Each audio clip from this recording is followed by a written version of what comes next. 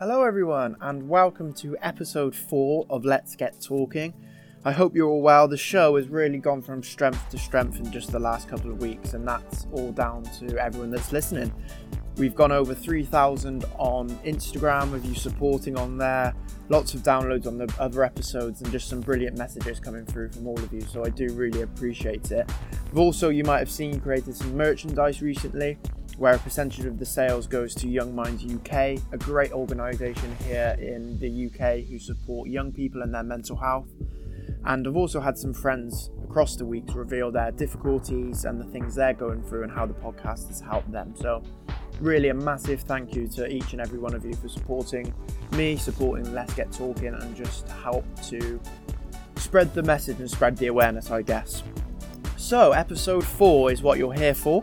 I recorded this conversation a few weeks ago and it was brilliant. I really enjoyed it. England and Gloucester rugby star Willi Heinz speaks at length throughout this episode at his journey through the rugby game and experiences of mental health, as well as revealing some of his career highlights. So if you're a rugby fan, definitely stick around. But if you're not, it's just a fascinating insight into the daily pressure, the anxiety that someone can be under when they're in a job and in a role that Willi is. Since recording, it's been revealed that Willi is going to leave Gloucester to join Worcester Rugby. He's such a genuine and kind bloke, and I wish him all the best with that move and his family as well. And I hope it all goes well for them. It is worth noting before we start the episode that due to his busy schedule, Willi actually spoke to me on Zoom whilst sat in his car at the training ground, so please bear with me at times across the audio, but I've done all I can for you guys, and I hope you enjoy listening to it. So grab a cup of tea, tell your friend to listen along too, and let's get talking with Willi Heinz. Right, hello and welcome to yet another episode of Let's Get Talking. Hope you're all doing well and keeping safe. This episode sees me chat to another guest, and one I'm personally excited for as a big rugby fan. I'm delighted to be joined virtually over Zoom by Gloucester and England scrum half Willi Heinz. Willi, I suppose we'll start with just how are you doing today? Yeah, not too bad, thank you. Thanks for having me on the podcast. Really cool to come on here and chat with you. But yeah, it's been a busy Monday. As I was just saying earlier, Mondays are always a day of meetings for us where we review the game that we've just played in the weekend, but also start previewing the opposition that's coming up for the game in the following weekend. So yeah, we're in and out of various meetings, and then get some gym work done, and then finish the day with a bit of training on the pitch. And I suppose that's one thing that people might not be too aware of in the professional game. Obviously, as supporters and as fans, we see obviously the game happening on the weekend and whatever the result is. And I suppose we don't see how quick it moves. Then obviously, like you said there, Monday, you're straight into meetings and you're focusing straight on the next game. I suppose that's something that we don't see. And is that something that happens? Obviously, like you said, it's always busy on a Monday. Is that something that's sort of set in stone all the time, and it all moves on quite quickly from the weekend's match? Yeah, it does tend to be that way. I think it's one of the quite sort of cool and unique things about professional sport is that you're constantly reviewing performance, and it's something that I've had a few conversations with different business people or people that are in different walks of life, and sometimes in different walks of life, you might only get a performance review every quarter or annually or however it might work. Whereas in rugby, we get that feedback literally every week or sometimes every day. Like we often will train and all our trainings are filmed, and so we go back and review trainings, and so you're constantly getting feedback on how you're performing. Can be pretty ruthless at times. Because of what we do, especially when things aren't going quite so well, which is that is the case for us at the moment at Gloucester. But it is quite a cool thing, and I think as long as you've got an appetite to want to keep getting better and wanting to learn, it's something that's really good for you as well. Definitely, I think that's such an important message that would be going out to the people that listen to this, whatever sort of walk of life you're in, to be able to sort of reflect and like you said there, look back. But as you know, we've obviously had conversations previously, and every time I have a guest on the show, it's sort of all about discussing their personal journey and experiences of mental health and just opening and having a conversation.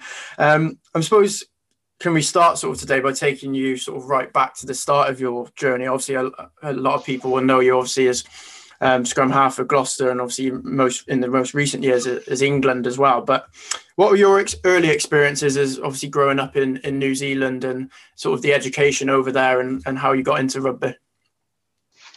Do you mean from like a young age or professionally? Yeah, sort of as a young age, going through sort of the school system over in New Zealand, and then obviously coming to the point where obviously you looked into professional rugby.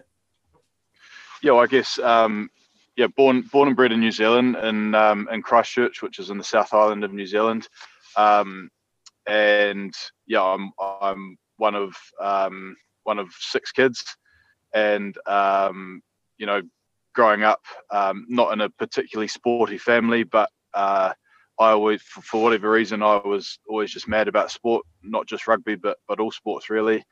And then going to school, probably, the biggest sport in New Zealand is rugby. Rugby in New Zealand is what probably football is to English people. And,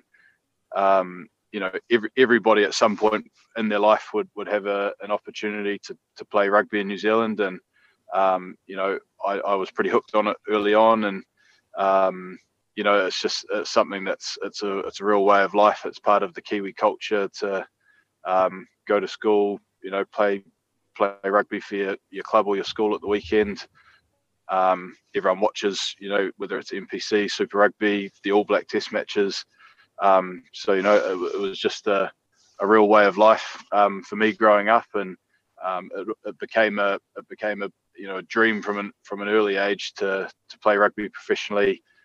Where I grew up in Christchurch, Canterbury, and the Crusaders were the 2 professional teams, and all I ever really wanted to do was to play for those teams. So I guess as you get through the grades, and probably not until you start playing for your first 15. I didn't go to a real powerhouse school or anything, but once you get into kind of first 15, and then your first couple of years out of school playing club rugby, that's when you start to get a bit of an indication on whether you're in the frame for the local academy, or whether you're in the thinking for the professional ranks. And it was, I was probably a little bit of a late bloomer. I didn't go straight into the academy out of school. I played club rugby for a year or 2, and then got picked up in the Canterbury Academy.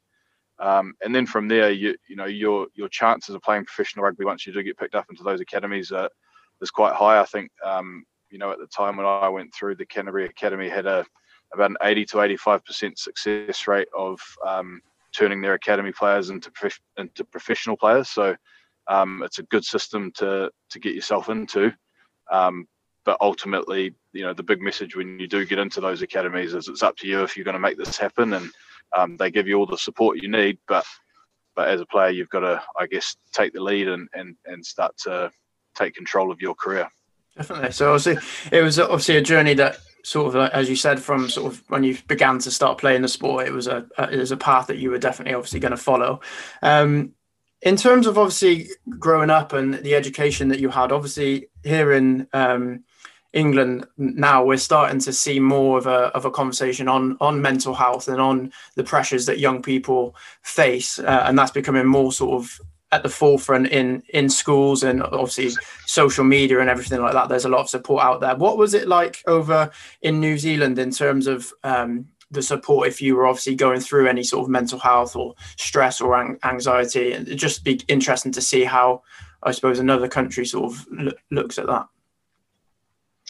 Yeah, I think, certainly when I was at high school, I don't remember any real conversations about mental health. It wasn't something that was really spoken about or touched on, or, I don't remember there being a huge amount of education around it. I think once I got into professional rugby, like I started playing professionally in 2009, and I think even, probably the first few years there wasn't a great deal. And then sort of my last few years in New Zealand, I can remember the Rugby Players Association starting to look a bit more into it, starting to, I guess, give a bit more support around those areas. But it was still real early days, I think. The conversation around mental health, and particularly in professional sport, dealing with the pressures. So I think everyone was kind of just finding their way still. And I think probably only in the last few years, to be honest, it's become more of a structured thing where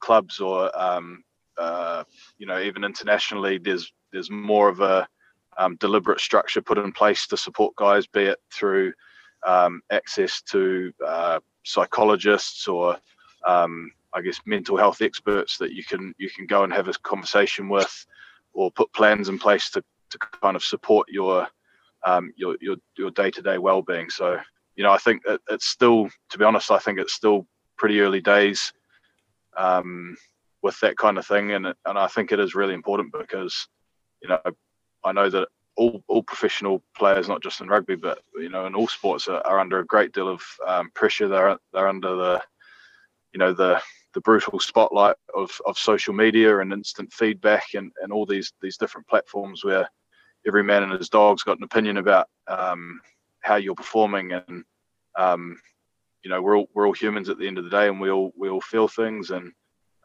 we're all trying to do our best, but we don't always get it right. And I think having the appropriate support structures in place is going to be crucial going forward. Definitely. You obviously touched on social media a little bit there, and like you said, especially in professional sport, you get that instant feedback and everyone's got an opinion, and it could be a brilliant platform when things are going right, but when things aren't going to plan, then it obviously is quite a hostile platform, shall we say. I know obviously you're not on social media. Is that a conscious effort from yourself because of those reasons, or is it just purely just a thing that's not happened for you? Yeah, it is a little bit of a conscious decision. Like I've got Facebook and more to keep in touch with friends and family that I'm living away from now. But in terms of your Twitters, Instagram, those sorts of platforms, I just really didn't see the value in it for me. And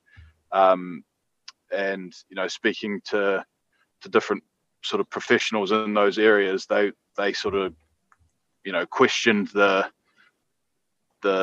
benefit that you get out of it versus the negative impacts of it, because when people are writing stuff about you, it's actually really hard not to go and seek out what they're saying. And like you say, when things are going well or you're playing well, it's great you go and read these things about yourself and you're like, you feel on top of the world. But conversely, if it's not going well, the things that people write can be really damaging. And like I said before, like, we're all human, we all feel things, and those things that they don't help you at all, and often they can actually be pretty damaging to your confidence and to your self-belief. And one of the messages I've had from these professionals is that nothing's probably ever quite as good as it seems, and nothing's ever quite as bad as it seems. So it's about trying to be level-headed, and if you want to spend a long time playing at the top of your game, you need to be consistent, and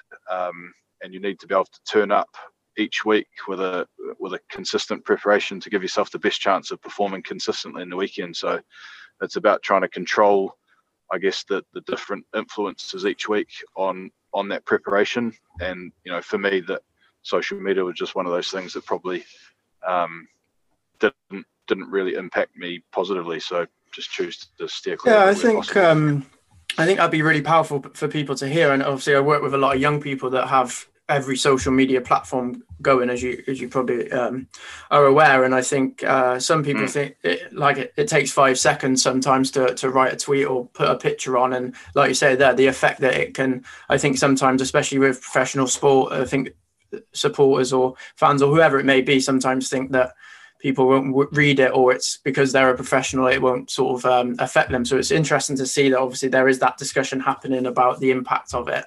And like you said, the flip side when things aren't going too right. Before we move on to just have a chat about obviously your time at Gloucester and obviously moving on to England, when I was looking sort of at just different things about your career before speaking to you, obviously your time at Crusaders, I know you played quite a lot with, and then there'll be a lot of rugby fans listening to this, that you played quite obviously a lot with Dan Carter and Richie McCaw as two sort of powerhouses of the rugby world. How is that, especially obviously playing at scrum half with Dan Carter at 10? How was that experience back at Crusaders? Oh mate, it was awesome. Like growing up, those guys were, they were guys that you really looked up to, obviously, with the quality of player that they were, but also just like really, really good blokes as well. And for a young player coming in, particularly in my position at 9, to have a guy outside you like Dan Carter was just the dream come true. Like he's so calm and relaxed under pressure. Same with Richie, to be fair, but particularly with Dan, he's just a real calming influence outside you when you're first breaking into the professional ranks. So wicked to play alongside those guys, and just I guess get a bit of an insight into, again, how they prepare, how they go about their work each week. And it's no coincidence that they played at the absolute top of their game for such a long time, because they're such incredible professionals. Yeah, not bad players at all to, I suppose, learn from in those early days. Moving on then, obviously, then you joined Gloucester and came over to England. How was that journey in itself in terms of sort of the pressures and the expectation, I suppose, new club, new country, and everything that sort of came along with that?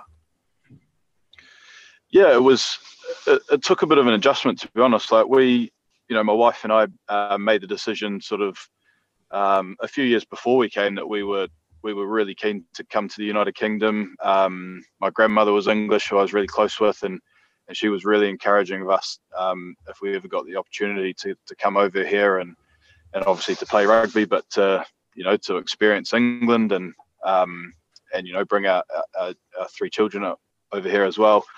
So we kind of made that decision, and then it was about, I guess, having a really positive mindset when the opportunity did come to Gloucester. We wanted to make sure that we weren't longing for New Zealand too much, or longing for our friends and family. Obviously, you're going to miss them and that type of thing. But if you're always looking back there, thinking, would love to be back around them, then it does become a difficult transition. So we tried to come over with a really positive mindset, and that was something that I think really helped with that move.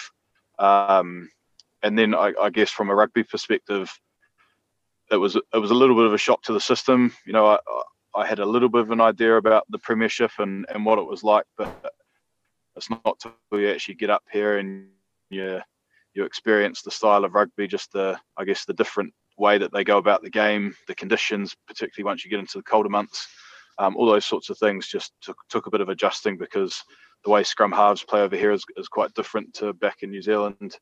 A lot more kicking and trying to control the game from the 9 position, as opposed to in New Zealand, you probably play a lot more because the conditions allow you to do so. So some real good learnings early on in that first season or two. Yeah, I think the conditions, like you said, is probably something that took the most adjusting with. I've been stood in the shed myself in a December match, all wrapped up warm, and I bet it's not great just out there especially how the wind swirls across Kingsholm sometimes. I think obviously then things move quite quickly. I think your performances for Gloucester then obviously made you catch the eye of Eddie Jones in England. How was that experience in terms of pulling the England jersey on, obviously, and then it led to the World Cup a couple of years ago? How was that process, and obviously the expectation and the pressure that sort of that brought? Is one thing at club level, but then to do it obviously for England as well, I can imagine brings a whole new ball game in terms of pressures and anxieties and stress and things. Yeah, I mean, the last couple of years has been pretty unreal, to be honest. I never really thought that I was on the radar. I got picked for a camp back in 2017, end of the season, when there were a number of players unavailable due to playoffs, and I got picked in a camp for a 3-day camp down in Brighton. So that was a real surprise, but it was an awesome insight into how England were trying to play, and I guess just to go in there and rub shoulders with some of the top English players at the time was really cool, just to see how they operate. And then the next kind of season after that, I didn't really play a lot. I struggled with injury for a season or so, and to be honest, I didn't really think that any international call-ups were going to be on the radar. And then the season that we made the top 4 with Gloucester 2018-19, I think it was. About halfway through that season, I just got a text out of the blue from Eddie, just saying that he'd been watching my progress and had been happy with how I was playing, and gave me a few things to look at, to I guess try and keep improving on. So it was really cool. It sort of lit a bit of a fire that there might be a chance, and obviously it was the year of the World Cup, so what an opportunity to be on the radar. And then we finished up the Prem season with Gloucester, and then just got a message saying that you'll be involved in the warm-up camps for the World Cup, and it was just an unreal sort of feeling, knowing that you're going to be in there with a chance to go to the World Cup. And probably from that point up until they named the World Cup, it was just about doing everything I could to give myself the best chance to be selected. And then when they sort of trimmed the squad down to, I think, about 35, 36 players, and there were only 2 nines in it, the opportunity was right in front of me then. And I knew that I was going to be playing in the first warm-up game against Wales, and then they were naming the World Cup squad the next morning.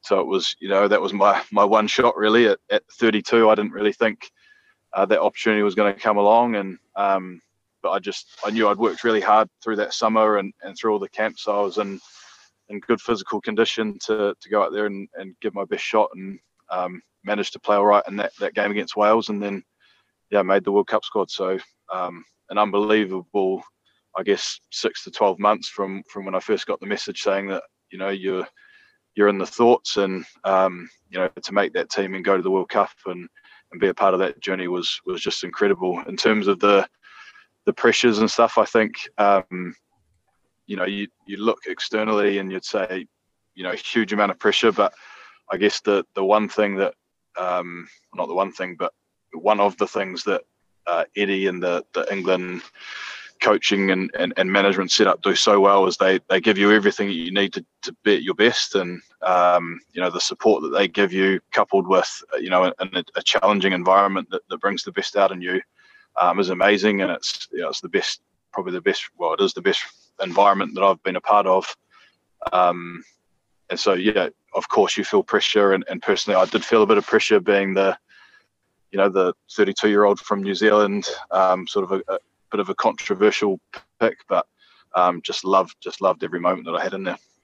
And it's brilliant to hear that sort of that journey and how it felt, obviously, for you. And in terms of obviously the conversations that we sort of aim for on the podcast and the people that listen to it, one thing that we get all the time is how people can deal with certain setbacks and build that sort of resilience and bounce back. And I know you've spoken quite openly before, obviously, about the injury that happened in the semi-final of that World Cup. And sort of what was, I suppose, firstly, what was that like in terms of that setback and bouncing back from it? And then how key is it to be able to have resilience, both in professional sport, but then also sort of just outside of it in sort of your personal life as well? Yeah, I think, on your first point of picking up that injury in the semi-final against the All Blacks, it was just absolutely gutting, to be honest. Like, you've been part of a journey that everyone had put so much into, and there was the opportunity to play in a World Cup final the week later, and that opportunity was gone for me because of that injury. So I was pretty devastated in the change room afterwards, but it was sort of a weird feeling because, we'd just beaten the All Blacks as well in the semi-final of the World Cup, and I got to be a part of that. So there was this kind of elation that we'd managed to get ourselves into a position to play in the final, but just absolute disappointment that I wasn't going to be able to contribute on the pitch, obviously. So yeah, sort of quite a weird feeling after the game. But I suppose, like, on the resilience piece, it's one of the things that we looked at in depth before the World Cup, more from a playing and performance perspective, but something that England had struggled with a little bit in the 12 months prior to that World Cup year was dealing with setbacks or dealing with massive momentum swings, or when things aren't going their way in games. They'd struggled. And so as a squad, we actually sat down before the World Cup and spent a lot of time each week talking about resilience, talking about when things don't go well, how are we going to respond? And one of the things we got challenged on by the team psychologist actually was to explore resilience a little bit deeper and try and look, because a lot in sport, you want, as a team, you always want to be resilient. You want to be able to hang in there in those tough times. But what she challenged us on was what's actually beyond that. What would a team look like if in the toughest moments they were beyond resilient? And the kind of mantra or thing we came up with was to have a bring it on mindset. And so, whenever we were in those moments when things were going against us, or this not just in games but in trainings, or whatever I guess things were thrown at us throughout that World Cup, how are we going to respond? And we decided that if we could have this mindset of bring it on, like we want these tough moments, we want these moments of adversity because we're prepared for them, and as a group we can fight through them together. We felt like we would give ourselves a pretty good chance at performing well as a team. So I guess linking that back to your question of how I felt after picking up that injury in the World Cup, well, because we'd probably spoken so much about this bring it on mindset, it wasn't a case of feeling too sorry for myself. It was, okay, this is the situation. I've got this pretty nasty hamstring injury, but I've just got to attack the rehab now. I've got to bring it on. I've got to go after it and get myself right. And ultimately the show goes on, and I'll be coming back to join up with Gloucester again. And I want to get myself right as quick as I can for that. So I guess that was the kind of mindset I took into it. Yeah, I think it's a powerful message that people will hear in terms of, like we said earlier, whatever sort of walk of life you're in, that if you have that sort of bring it on mindset to whatever comes your way, and from whether you're a sort of a student at school or like yourself in a Rugby World Cup semi-final representing England, is a brilliant message to have. And I suppose that leads on just to I know you spoke recently. I saw some sort of YouTube sort of videos and podcasts and different things like that about anxieties and pressures that you felt in the game, and especially sort of the uncertainty, I suppose, of the professional game. Like you've touched on a couple of times, obviously your age, you were surprised obviously with the England call in terms of your age and where you are at your game. How do you deal with those as a professional sports person? How do you deal with those sort of anxieties and that uncertainty? Is there anything that you do sort of on a daily basis or a weekly basis to sort of keep that sort of positive, bring it on mindset? Yeah, I think one of the biggest things is what you say there around doing things on a daily basis or a weekly basis to try and manage those feelings. But it's acknowledging that those feelings are perfectly normal, and I think everyone has anxieties or worries or has times of feeling sad or depressed or whatever it is. Like, that's a really normal thing to feel, and I think sometimes there's a bit of a mindset of we shouldn't be feeling like that or whatever, but actually that's just a real normal thing to feel. So acknowledging that that's absolutely fine, and are there some things that you can add into your preparation each week to, I guess, try and manage those feelings or try and just try to, I guess, turn the tides a little bit if you are starting to feel like that more regularly. And something that I do is like yoga and meditation a little bit each week. I'm certainly no sort of full on yogi Zen person, but just some simple breathing techniques I find just help calm me down or just ease my mind a little bit if it's starting to race a bit, particularly at night time if I'm struggling to sleep and stuff. Just having a bit of a process to go to there. Those would be the main things. But just understanding for me that those feelings are really normal, and probably my biggest anxieties and worries come around what life's going to look like after rugby. The older you get, you're probably more aware that it's going to come to an end at some point in the next few years, and just trying to figure out what it is you're going to do. And that's a hard question to answer at times, but I guess just trying to have some little processes in place to ease those worries sometimes. Yeah, I think the message of sort of whatever you're feeling is completely normal, and if you, like you said, if you can do those little things that help calm you down, and then obviously seek more support if you need it. And on the podcast, each time we have a guest on, or if it's me myself, I always ask what we call trip of the week. Is a little feature that we have. So that's something that hasn't gone to sort of plan or quite right in the last week or so. And just with the message behind it that it's okay for things to go a bit wrong and to maybe make a mistake. It's about how you react and respond. So if you're looking back over the last week that you've had, what would you say is your sort of trip of the week, something that's not gone quite right? I'd say, probably rugby point of view, like in the weekend, the very first play of the game against London Irish, I got charged down at the back of a ruck, trying to put a clearing kick in, got charged down, and they scored in the first play of the game. And like, I was just, in that moment, you feel a bit rattled, and you're like, jeepers, I've really let the team down here. And I guess like, there's nothing you can really do about it in that moment. It's gone. I didn't manage that specific moment well, but trying not to let that massively impact on the rest of the game. And then, the thing I wanted to make sure is that I understand why I didn't get it right. I didn't take control of that ruck in front of me at the time.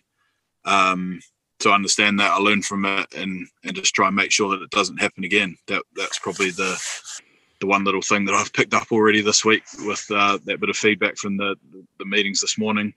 I suppose from an off-field perspective, it's not so much of something that I've done this week, but just one thing that's, I guess, caused me a little bit of anxiety or worry in the last week or so has just been the whole global pandemic thing, and just missing family back in New Zealand a little bit. And I guess just the fact that it's pretty difficult for us or my wife or kids to actually get back and see family at the moment has been a little bit of not that we were going back anytime soon for a holiday or anything, because we're in the middle of a season, but it's just something that's been on my mind a little bit, that I can't get back and see my parents who are getting a bit older now, or my kids haven't been able to see their grandparents for a while. So it's just one thing that's kind of been on my mind. But again, like I said before, it's okay to feel a bit sad or a bit worried or anxious at times, and hopefully those feelings will pass. And fingers crossed it will go back to normal. Get back there to see them all. Yeah, definitely. So I don't know if that really makes much sense, but no, that's great. That's brilliant. Before I suppose we wrap up, I know a lot of people will enjoy listening to this for a few reasons, especially your thoughts and experiences of mental health, and obviously your journey in rugby. I suppose I can't have you on the podcast without asking you, I suppose, for your career highlight. You might have already answered it before, I'm not sure, but what's your career highlight in rugby so far, and what are you hoping for the next sort of couple of seasons and couple of years in the game? Well, I think absolutely the career highlight was playing my first test for England. Just an amazing feeling to pull on the jersey and get the opportunity to run out at Twickenham in front of, I think it was a sold out stadium, so 80,000 that day was just, it's hard to describe the feeling really. Like it's such an amazing place to play. So that game, but also that, I guess, that 6 months really of getting yourself in the frame and just working really hard for something, and then being able to achieve that goal of making the team and playing at the World Cup, the whole thing was just amazing. So that would probably be the career highlight for me. Brilliant. Well, I think that's a brilliant place to wrap up. I suppose all I can say is thanks for sharing your journey and being so honest about the experiences that you felt. It's been a pleasure to chat with you, and I know obviously you're really busy, so we do appreciate it. And I just wish obviously you, your family, like you said, Gloucester, England, the very best for the rest of the season and the future. And just a big thanks for taking time out of your busy schedule to join us today. Awesome. No worries, Tom. Pleasure to be on with you. Cheers, mate. There you go, everyone. Episode 4 with the brilliant Willi Heinz. I do hope you all enjoyed listening to such a brilliant insight. And once again, thanks for sticking with the audio on that one there. I know it was a bit tricky at points, but hey ho, we got the job done. As always, keep sharing the podcast, keep supporting one another, and most importantly, keep talking. It's completely normal to talk about your mental health and completely normal to be finding things difficult. Always remember, things will get easier and blue skies are coming your way very soon. I'm Tom, that was episode 4, and I'll see you next time here on Let's Get Talking.